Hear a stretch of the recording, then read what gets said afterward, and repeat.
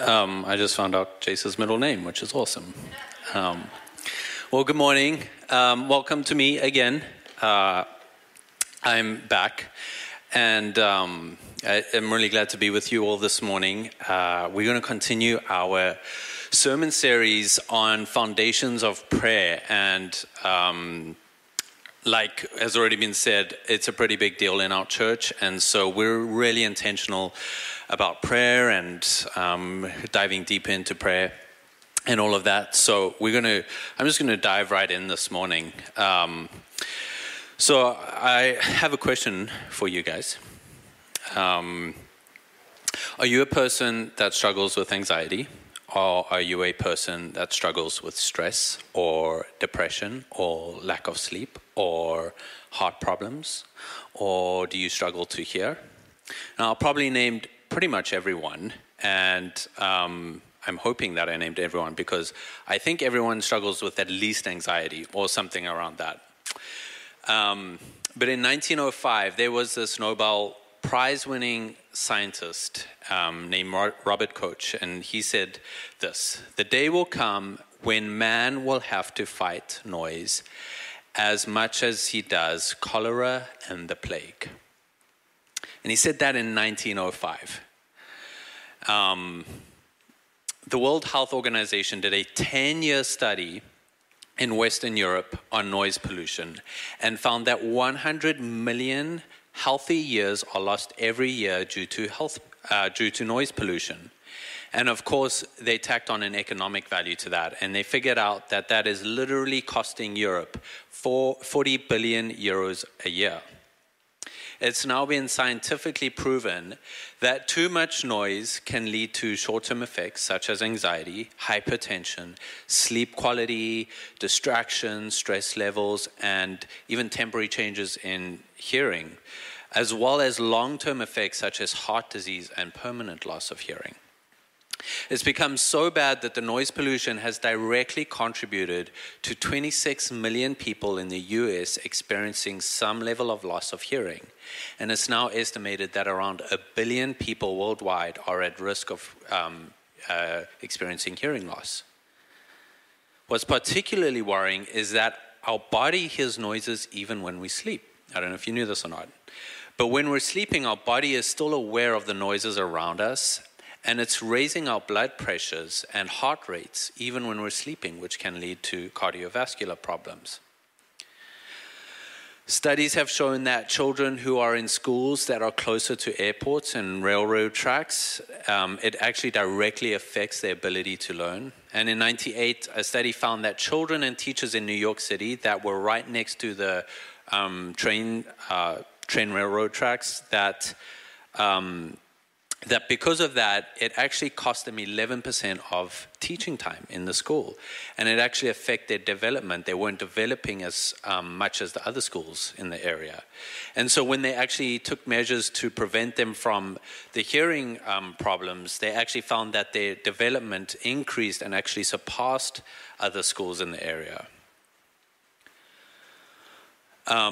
Even in places like healing places like hospitals, a place where I work at, there's been a dramatic increase in the amount of noise. In 1960, they found that the average hospital had a noise level of 57 decibels. And in 2010, they did another measurement and they found the average hospital had a noise level of 72 decibels. Noise levels have been doubling every 30 years since they began measuring them at the beginning of the 20th century. Welcome to church. Here we talk about the good news of the gospel. But there were also studies done during the pandemic, and you might have come across this, like everyone was inside and no one was using cars. If you want to talk about cars with me and my thoughts on cars, please talk to me after the sermon. I'm very passionate about it, and we can change the world. But apart from that, I don't know if you noticed, or if you read reports about how when we were on lockdown and we went inside, the environment just flourished. And animals really loved us not being in their business. And the trees really liked us not destroying their land. And insects just really liked us being inside, apparently. But also they found that they did studies in Ireland and America, and the noise levels decreased as much as 50% across the countries. So I think we can summarize all of this by saying that noise pollution is a problem. And I'd argue that it's not just about the noise pollution in the world around us, but also personal things in our lives that are bringing noise into our minds, that are clogging our minds, like just a simple one, information. One journalist, David Schenck, labeled this problem as data smog. In a recent Facebook survey conducted by me at lunchtime yesterday, people responded to what the number one noise in their lives was, and these were some of the responses. Their phone, electronic devices, self-talk, politics, my heart, chronic physical pain, Wesley's whining, nursing school, to-do lists, anxiety, Wesley's whining, leaf blowers, attempting to feel like I've done enough to be worthy. And I put another one up, another one that was by far the most one was kids, but I didn't want to put that up. But it's true. But people are either consciously or unconsciously realizing that noise is a major problem in our lives. Yoga and silent retreats are experiencing rapid growth. Airbnb's fastest growing type of location is one that is away from busy areas and where it's most isolated, quiet, and surrounded by nature. And I now ironically get mindfulness reminders through my Apple Watch. And also don't ask me about my feelings on corporations adopting mindfulness tactics in order to ignore unhealthy worlds they are creating. But we live in a world of noise that we were never created for. And so, what is the answer to this world that we now live in? Well, I want to propose to you today that it's something that's been with us for nearly 2,000 years, longer actually, but in terms of this scenario, and something that has been practiced by Christians for thousands of years. And it's something that has a track record of drawing people closer to the heart of God. And that something is contemplative prayer. In some circles, it's also known as centering prayer. Our sermon series is a foundation of prayer, and places like monasteries have literally built their foundations on contemplative prayer. It's literally what they've built on. So, a good question to ask is, what is contemplative prayer? Well, for me, I want to look back at the saints that have gone before us. So, I have got a number of quotes that I want to read through. And I invite you right now to take a deep breath, slow your heart, and just read what these people that have been practicing this practice over thousands of years have come to realize what contemplative prayer is. So the first one is Thomas Merton, and he says, Richard Foster, and he says, contemplative prayer immerses us into the silence of God. Contemplative prayer immerses us into the silence of God. Thomas Merton says that contemplative prayer is fundamentally simple. And he goes on to say that contemplative prayer is not so much a way to find God as a way of resting in Him, whom we have found, who loves us, who is near to us, who comes to us to draw us to Himself. Thomas himself actually goes on to say that all public forms of worship are useless without comprehending and embracing the silence that's found in contemplative prayer. He says, this response to prayer calls forth is not usually one of jubilation or audible witness. It is a wordless and total surrender of the heart of silence.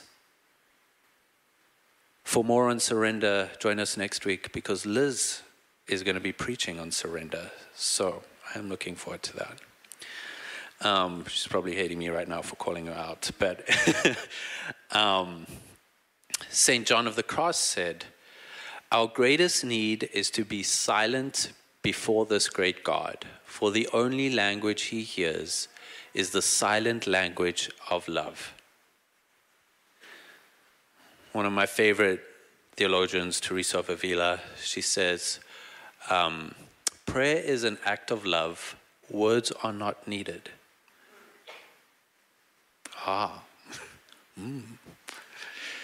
And lastly, my favorite quote, and this is from Catherine Doherty, and she says, true silence is the speech of lovers. True silence is a garden enclosed, where alone the soul can meet its God. True silence is a key to the immense and flaming heart of God. It is the beginning of a divine courtship that will end only in the immense, creative, fruitful, loving silence of final union with the beloved. I'm just going to pause there, and I actually just want to practice this for a second. So we're going to enter into just a brief moment of silence.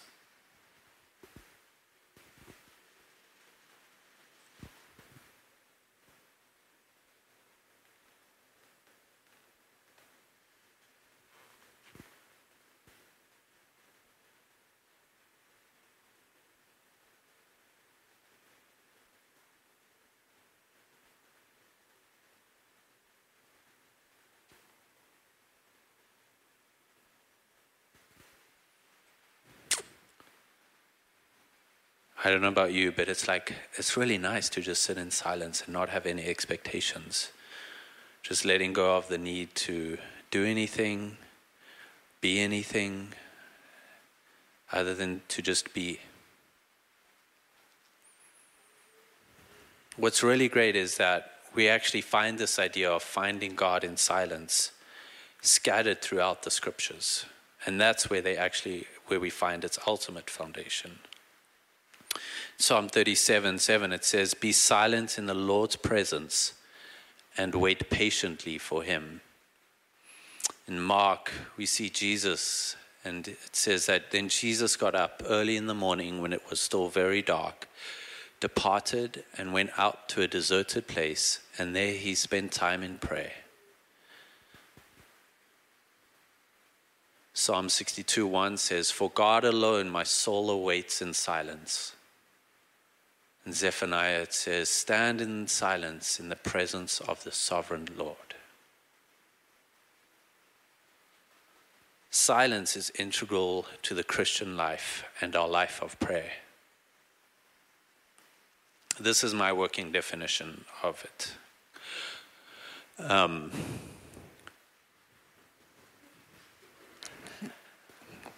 just going to read it. Contemplative prayer is God's invitation to be with him in silence. That's it.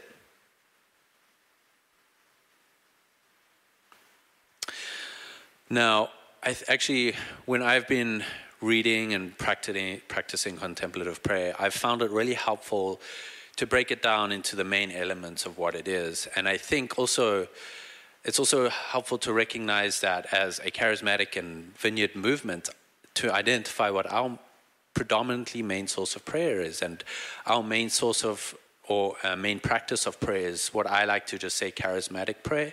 And under that, I think of healing, praying for healing and deliverance, and for God to intervene in our lives, praying for our cities, praying for people. And that's so important, and that's great. But I thought it might be helpful for us to look at the two differences between contemplative prayer and charismatic prayer, so we get a good idea of what we're entering into with each one.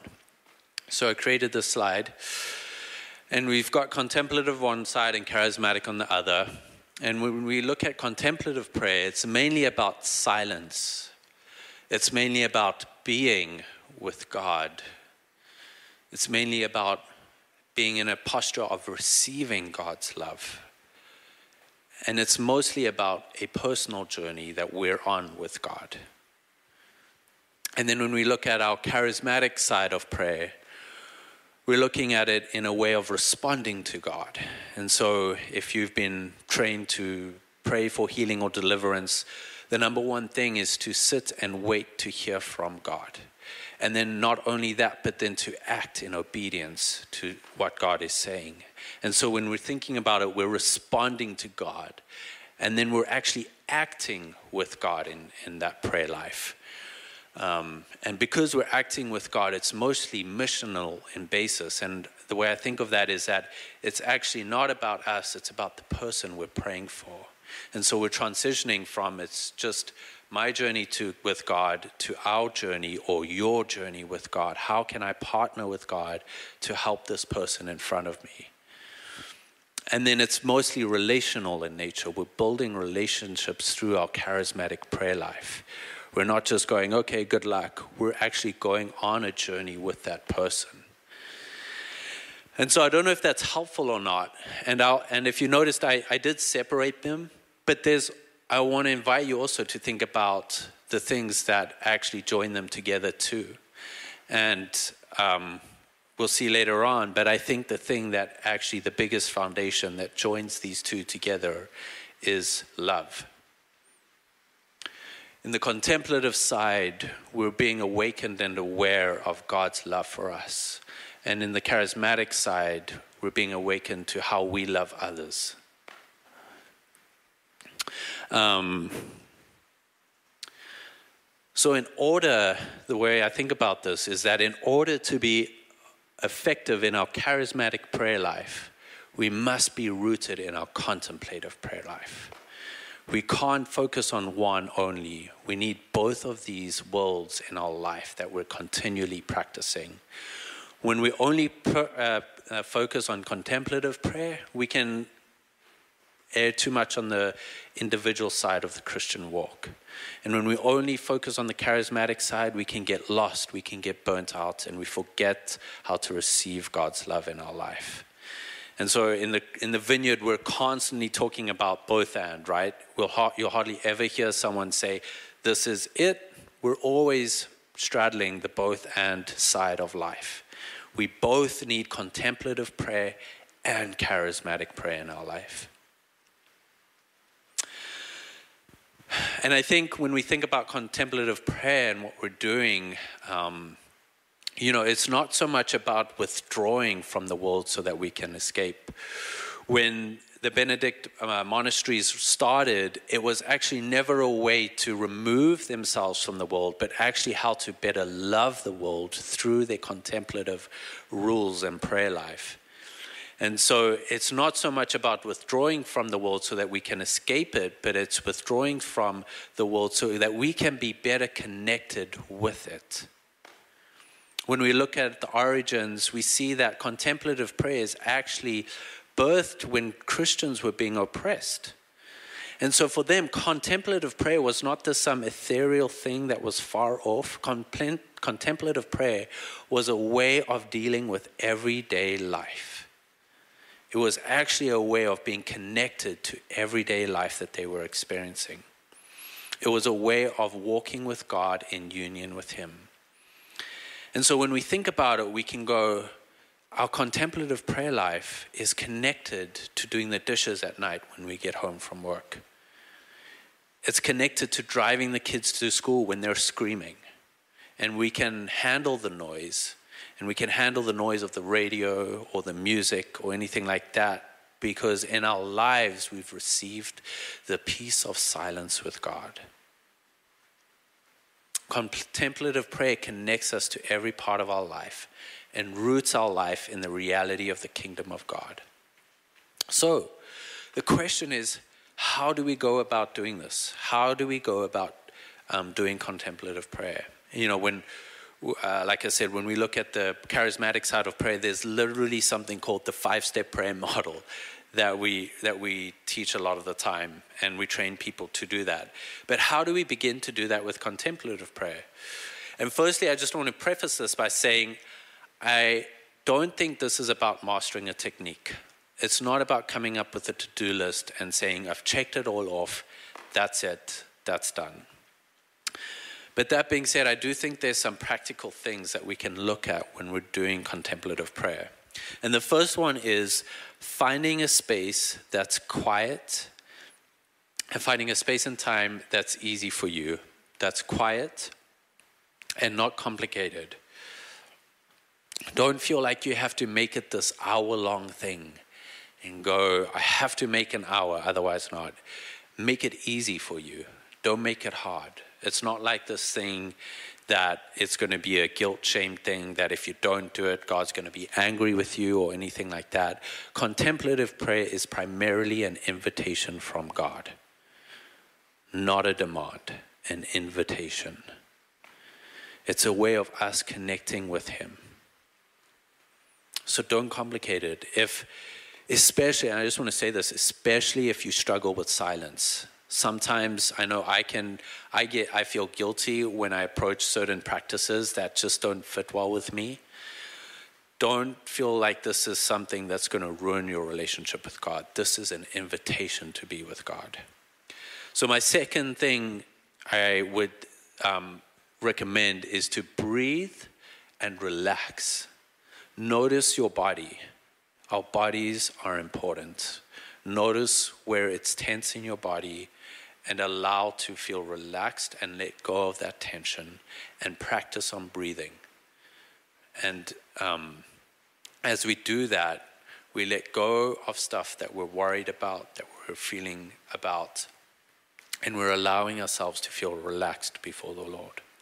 And as we do that, we become aware of what's happening in our hearts and God's presence that's already with us. Like I think Thomas Merton said, it's not about going somewhere. It's about finding the fact that God is with us already.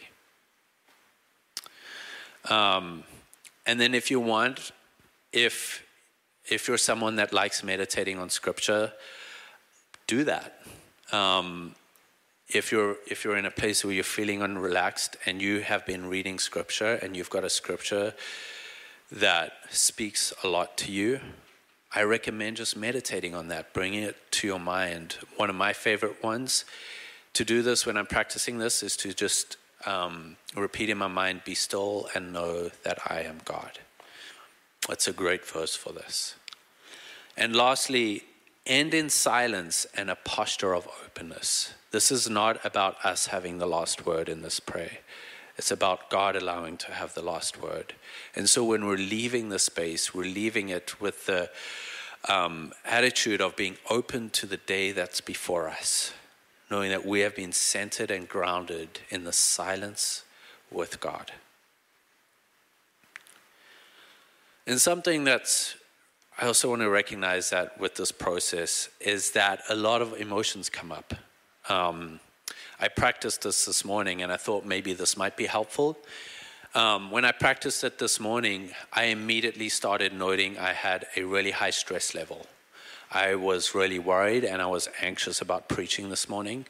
I was doing communion and the sermon, and I was like, oh, this is going to be terrible. And that's literally, most of the time, that's how I know that I recognize these emotions. And there's this morning I had such an uncomfortable feeling. And I think that's good. I think it's good to be able to recognize those, and that's part of the process. But because it's part of that process, I also want to recognize that if you are here and you are someone that suffers from a lot of trauma, sometimes being alone by ourselves is actually a big trigger if we're experiencing trauma. And actually being alone in a quiet space can actually feel unsafe. And so I just want to recognize that. And if that is you, and this is a process that is just too traumatic to go through, that's okay. Please don't force it. Like, do not force yourself to go into a place that you're just not ready to do. When speaking about monks whose lives revolve around contemplative prayer, Thomas Merton said this. He says, the way of monastic prayer is a way of following Christ, of sharing in his passion and resurrection.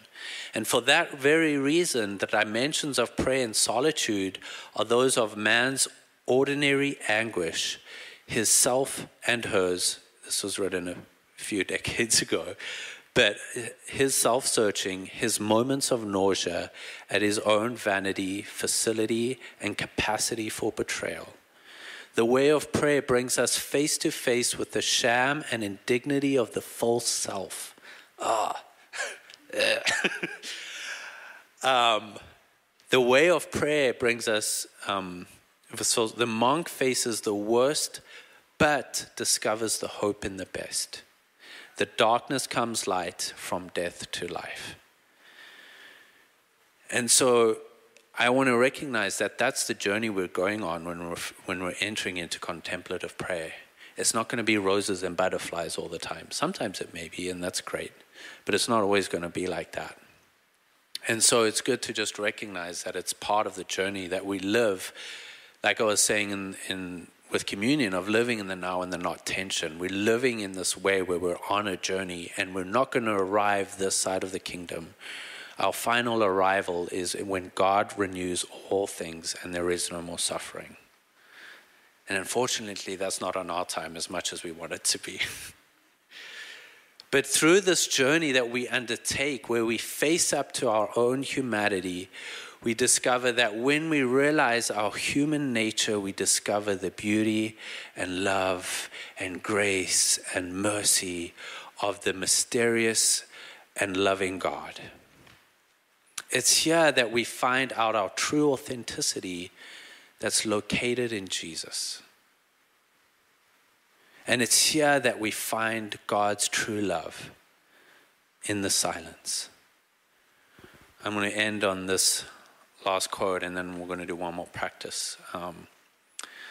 But Catherine Doherty says this, and this is what the hope is. This is what we hope is going to come from our contemplative prayer life. The silence then will break forth in a charity that overflows in the service of the neighbor without counting the cost. It'll witness to Christ anywhere, always. Availability will become delightsome and easy. For in each person, the soul will see the face of her love. Hospitality will be deep and real. For a silent heart is a loving heart, and a loving heart is a hospice to the world. And so when we think about all the amazing things that we are doing right now with the Afghan refugees, or with the Hudson Bay kids, or in our local neighborhoods, with our neighbors, in our workplaces, in our everyday lives, this is the goal of contemplative prayer. That we may face these things not as a task, but as an invitation to receive the joy and delight of the Lord as we serve others.